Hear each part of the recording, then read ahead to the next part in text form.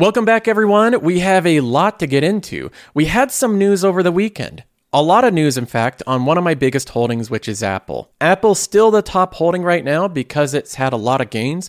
I'm currently at $54,000 in this company, with $19,500 of it being gains. Now, Apple had their Apple event where they introduced all their new devices with their small iterative changes.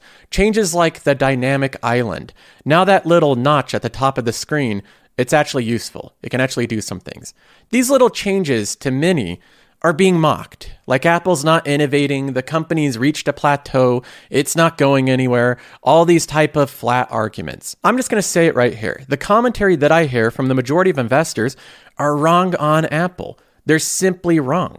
They believe the company has plateaued, it's hit a peak, it doesn't have much room for growth. Apple's just an older company that's matured, and it doesn't really have anywhere to go from here. These comments from investors saying that Apple has already matured and it has nowhere else to go is missing the forest from the trees. They're missing the main picture here, and why this company eventually will get to over $200 per share. So in this video, I'll be laying out the case of why Apple will get above $200 a share. Now, I also just recently had some big news. Vici raised their dividend by 8%. I'll be giving my thoughts on that, as Vici is one of the biggest holdings in my portfolio. In fact, right now it's my second largest holding. So I'll be going over this dividend raise news and letting you know what I think of it. And then we also have the subject of inflation to go over.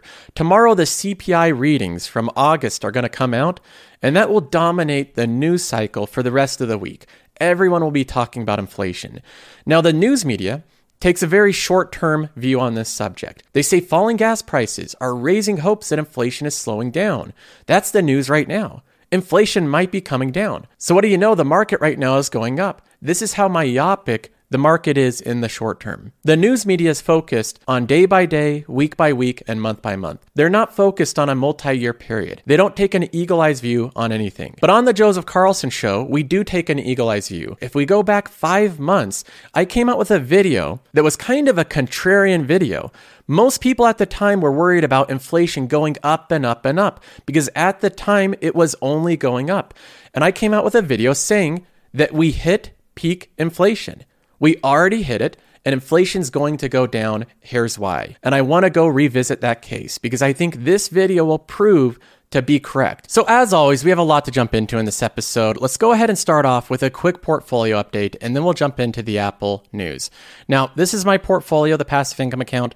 It has $366,000 of value, $43,000 in gains, and it is a dividend growth portfolio. So a decent part of the overall returns is going to be the compounding effect of these great companies paying me dividends, and then these dividends being reinvested into sometimes different companies that offer better value, but are also dividend-paying companies. That's the compounding life cycle of this portfolio. Great companies that pay dividends, the dividends buy more shares of different great companies that pay dividends. Now, one of the most important companies in this portfolio is Apple, and Apple had their major event last week, and I want to jump in and give my quick take on this event. The first thing that I want to say is that investors on Apple, the majority of investors that I see cover this stock and commentate on this stock, and different people on Reddit and Twitter and social media and YouTube, most of them are wrong. They're dead wrong on Apple, and they're missing the forest from the trees. They focus on these little things like this thing right here, this island that changes and now it's dynamic, and they mock it saying that Apple's no longer an innovative company. It's just doing these little incremental iterative adjustments to its phone, and it's basically flattened out. There's no room for the phone to mature or grow anymore at this point. Investors' commentary on the Apple Watch Ultra, this new, more rugged, big, extreme Apple Watch, was just as erroneous. Investors looked at this and said, who would pay $800 for a rugged Apple Watch? And this isn't as good as the Garmin or name on. This episode is brought to you by La Quinta by Wyndham.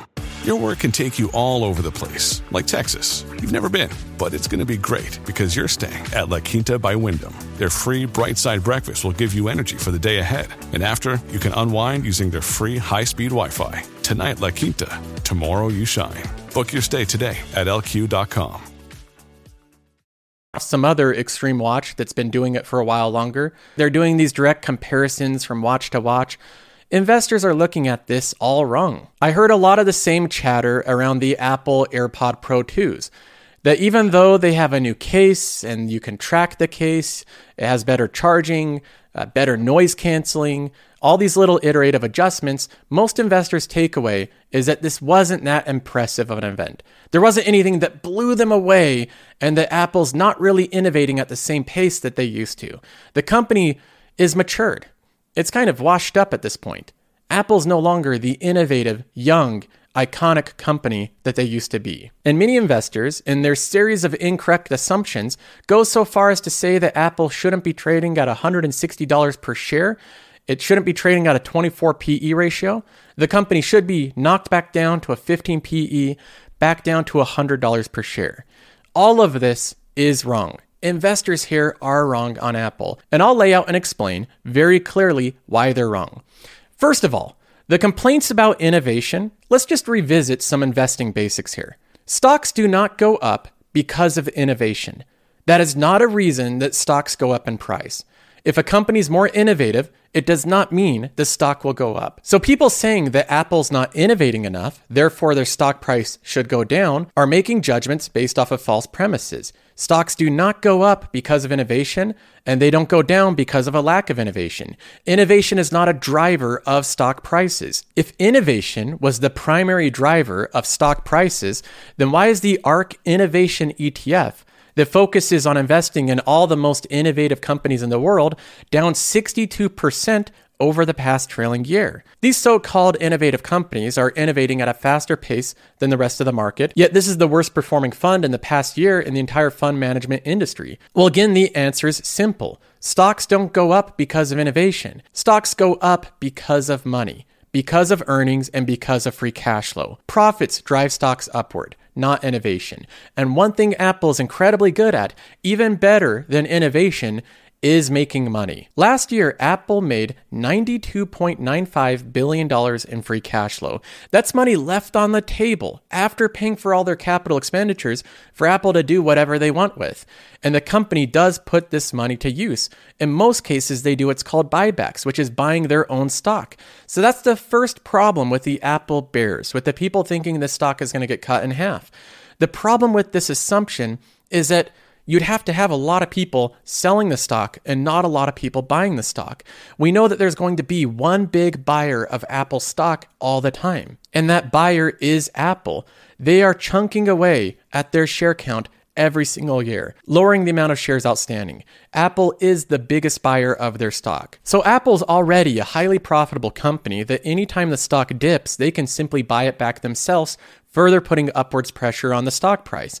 But that isn't the biggest reason that these Apple naysayers are wrong. There's another thing I want to focus on that again is left out of the conversation all the time when it comes to Apple. See, the problem is anytime an Apple event happens, everyone focuses on the hardware. They focus on the actual devices like the new watch coming out, the new form factor for the phone, if there's a new camera, the new AirPods. They focus on all the new devices, and that isn't the biggest growth driver for Apple. And because Apple's revenue has been flat for the past year, it hasn't really been growing overall. The past couple of quarters, it's been mostly around the same area. Apple skeptics will say that the company's growth is basically done. The company's reached maturity. It's going to be this old kind of boomer stock that just pays a dividend, and it won't really have any strong revenue growth. The problem with looking at things through this lens of total revenue without breaking down the revenue is not all revenue is the same. Some revenue is worth a lot more than other revenue. For example, Walmart's revenue last year was over $500 billion.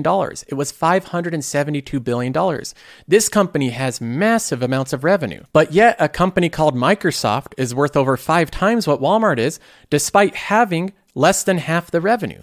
How can a company have less revenue, be worth 5 times as much? It's because of margins. Microsoft's revenue is more valuable than Walmart's revenue. And likewise, we can actually look at Apple's revenue segment breakdown.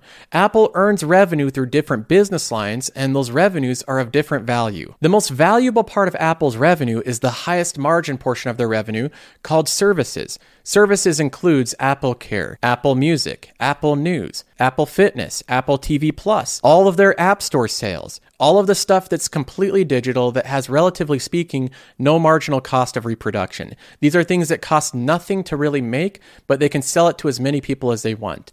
Digital sales has high margin revenue, and this is a portion of Apple that's growing at a very brisk pace. Over the past 4 quarters, their service revenue has grown at above 12% per year. That is very fast growth and a consistent basis. That's faster than most companies. And this has gotten to a point where just last quarter it was $19.7 billion, up 12% year over year. This is just their service revenue. And what is driving all this service revenue growth? Well, it's subscriptions, the recurring revenue that Apple's working on growing. And I would say that they're doing a pretty good job if Morgan Stanley's research on this subject is anywhere close to correct. They estimate that Apple's growing their service revenue subscribers, the amount of subscribers, by 30 to 40 million new subscribers every single quarter. Last quarter, they estimated that they had 860 million subscribers. This chart is growing fairly quickly. It looks like a growth company, and this is the most important type of growth that the company could have. If the company was growing their hardware sales and their subscribers were going down, that would spell trouble for Apple. They'd be going in the wrong direction.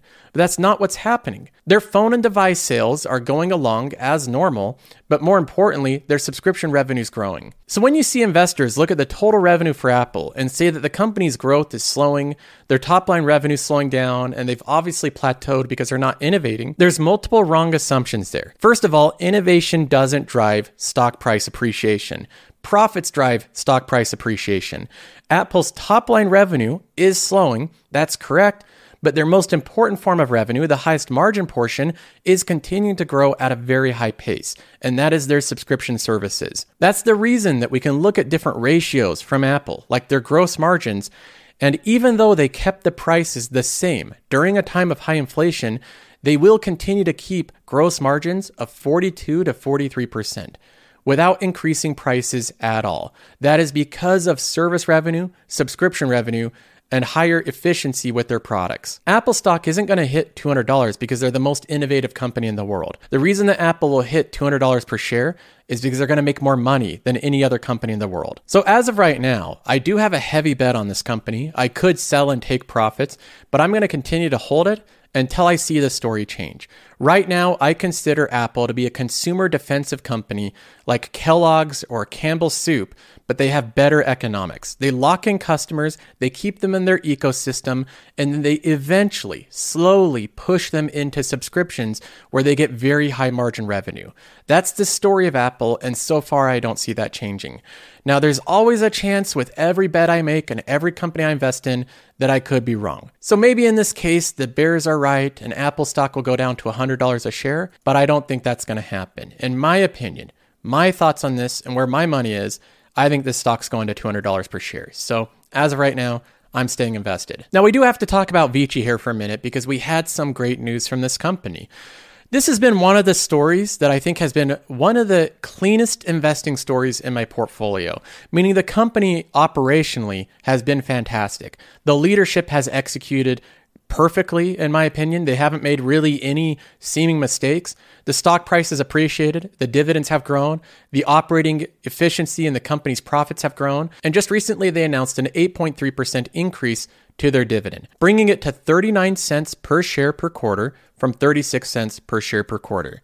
Now, I know if you're new to investing, an 8.3% increase doesn't seem like anything fantastic, but that is a substantial passive income increase for doing nothing. I literally did nothing for this stock to pay me more. And these profits aren't just because the company's paying out a higher and higher amount. It's because the company's actually growing their rents. They're growing their income, and then they're returning that from the companies paying them rent to me, the shareholder. So when I look at Vici, it meets all the qualifications I look for a dividend growth company. It pays me a growing dividend on an incremental basis. It has stability. I think it has a wide moat. It has great leadership. And the stock is continuing to increase the dividend over time without me even reinvesting. Right now, I have $42,000 in this company. That's around 1,240 shares. So I am heavily invested in Vici. It's my second largest holding because of the appreciation the company has had. And I've really enjoyed the dividends that it's paying. Here's the company's dividends over time. The first one was $77. That's the first month that I was buying into the company heavily. I made a trip to Vegas. I saw how completely packed it was. I looked at different opportunities to invest there because I wanted to own a part of it. And that's when I started doing my initial research back in July 8th. I bought in heavily in the company, buying $20,000 worth. And then the more research I did, the more I invested in the company, even though the stock price at this time, October, it started to trend downwards. And I was receiving those criticisms on YouTube. I continued to invest in the company, at one point over doubling my position. The dividends went from $262 per quarter to $400, then $406, and then the last one was $445. Now, I've done the math on what this 8% increase will be, and it will add around $200 per year to my Vici position. So roughly around $50 per quarter. So now, without me doing anything, with my share count being the exact same, with no drip, no reinvestment, my dividend will go from $445 to around $500 per quarter. That is a significant amount of income from one company, $2,000 per year from Vici alone. So even though I'm not actively buying Vici right now, and when they pay a dividend, I don't reinvest it back into Vici, I'm very happy about this raise. That 8% increase, bumping the dividend up to $500, makes it so that every 3 months I get to pick out what company in my portfolio deserves this capital, which one is presently the most undervalued, and that further compounds the portfolio. And in terms of Vici's dividend raises and my expectations, this is well in line with my expectations. The company is a dividend grower. They've grown their dividend every single year since 2017, since they first started. I think they'll do the same next year, a 7 to 10% dividend raise. So thank you, Ed Pitoniak and the team at Vici. I appreciate your hard work. Now, moving on, we have to talk about inflation, and I'll give you my prediction of the inflation reading tomorrow, as well as a call I made earlier this year. Now, before we jump into this news on inflation, I have to give a shout out for today's sponsor, which is the Joseph Carlson Patreon. If you have not tried out this Patreon, I promise you're missing out. The Patreon includes Qualtrim, which is a website I developed with a previous coworker that's a suite of software for investors. One of the big features on this is Qualtrim Insights. It shows you all the trending stocks of the day. You can plug in any company and see all the fundamentals displayed on a single page. You can blow up any of these graphs and it's updated instantly after their earnings report. We also include a summary of the company and related news articles and analysis on every company. Qualtrim also includes the Dip Finder, which shows you the trends over time of what companies are in a price surge and which ones are in a dip. And it includes a portfolio dividend tracking tool called Qualtrim Track. It displays your upcoming dividend, like I'm going to get $183 from Texas Roadhouse on the 23rd. It shows you your growth in dividends over time. It shows you your holding weighting of your portfolio, your monthly income and dividends over a long period of time, your projected dividends in the future, and so on and so forth. There's a lot to this software suite, and we're constantly improving it. And you also get access to a community of over 2,400 members where we have channels dedicated to discussing breaking news, episode discussions on my show. We have an AMA portion where you can ask me any question directly, and we have over 75 episodes of exclusive content, most of these being around an hour long. So there's a lot of video content as well. So if you haven't already, join the over 2,400 members, try out the Patreon. It's $10 a month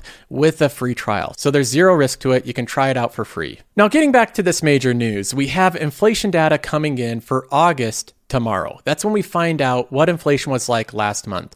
It's trailing data, but it's still very important.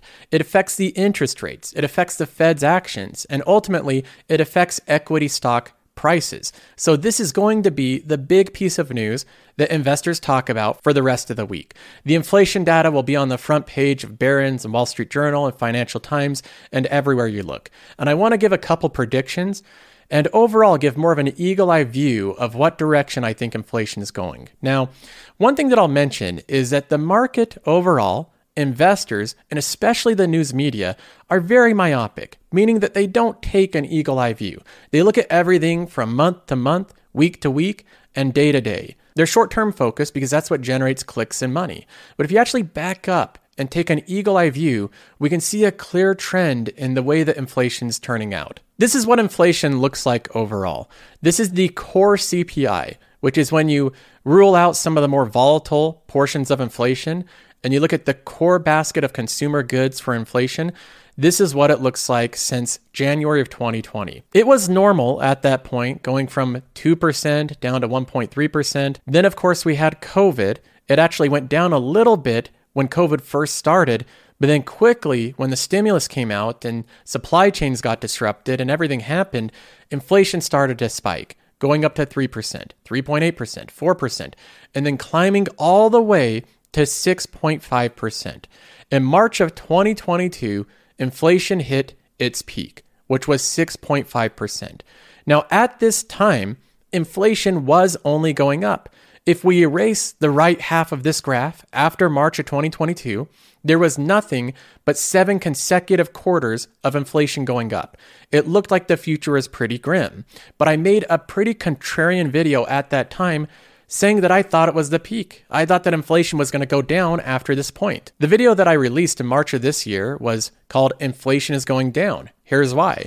The thumbnail of it said, "We hit the peak." A lot of people say that these type of videos are clickbait or that I'm just trying to get clicks there. But what I actually said in the title and the thumbnail of this video were my thoughts on where inflation was going. Now, my thought process and arguments in this video that I released in March were pretty simple. I thought that inflation has ran up to the max extent, commodity prices were coming down, fuel prices were starting to crack, and the overall year-over-year comps for inflation the previous year were going to become much easier, based off of last year's core inflation data. So I thought there was a very good chance that inflation would start to go down. And that's really what we started to see. Just to put this in perspective, here's what the call looked like. This is when I said that inflation had hit a peak. It was exactly on the highest month. Now, I don't say this to brag, and I know that this is me highlighting one correct call that I've had, but this is a pretty significant call. I'll highlight when I get things wrong, when I make mistakes, but I'm also going to highlight when I make a correct call. This is the exact month so far that core inflation hit its peak. Every single subsequent month since March 2022, inflation has come down incrementally, even by just a small amount. Now, there's different analysis and projections on what the data will be released tomorrow. Most people believe that the overall inflation rate will be around 8% and that core inflation, this number here, will go back to 6.1%. So it'll actually tick back upwards a little bit. That's where the consensus lies, but there are some people that think that it's going to continue to go down, at least the core inflation. So we'll have to wait to see what happens tomorrow. But even if it goes up a little bit in August, I still think overall most of these projections are correct. Over the upcoming 6 months, inflation and core inflation should tick downward. If that happens, it'll give the Fed more leverage to be able to do what they want. They may not have to raise rates as aggressively as they're projecting right now. And if the inflation data comes in underneath expectations for both overall inflation and core inflation, I could see investors really liking that news and stocks going up for another day. We had a green day today in anticipation of the inflation data. If it does do well, if inflation comes down quite a bit, I think we'll see another big green day. So that's my prediction in the short term. Nobody knows for sure, but I think overall inflation will continue to tick downward. And I think overall my prediction that inflation peaked in March will prove to be correct. Now that's all for this episode. I hope you enjoyed it, and subscribe if you haven't already. I'll have more commentary on upcoming news, and I'm going to have more research on different companies that I'm actively buying. So if you want to see some in-depth research on these different dividend-paying companies, make sure you're subscribed with the bell icon.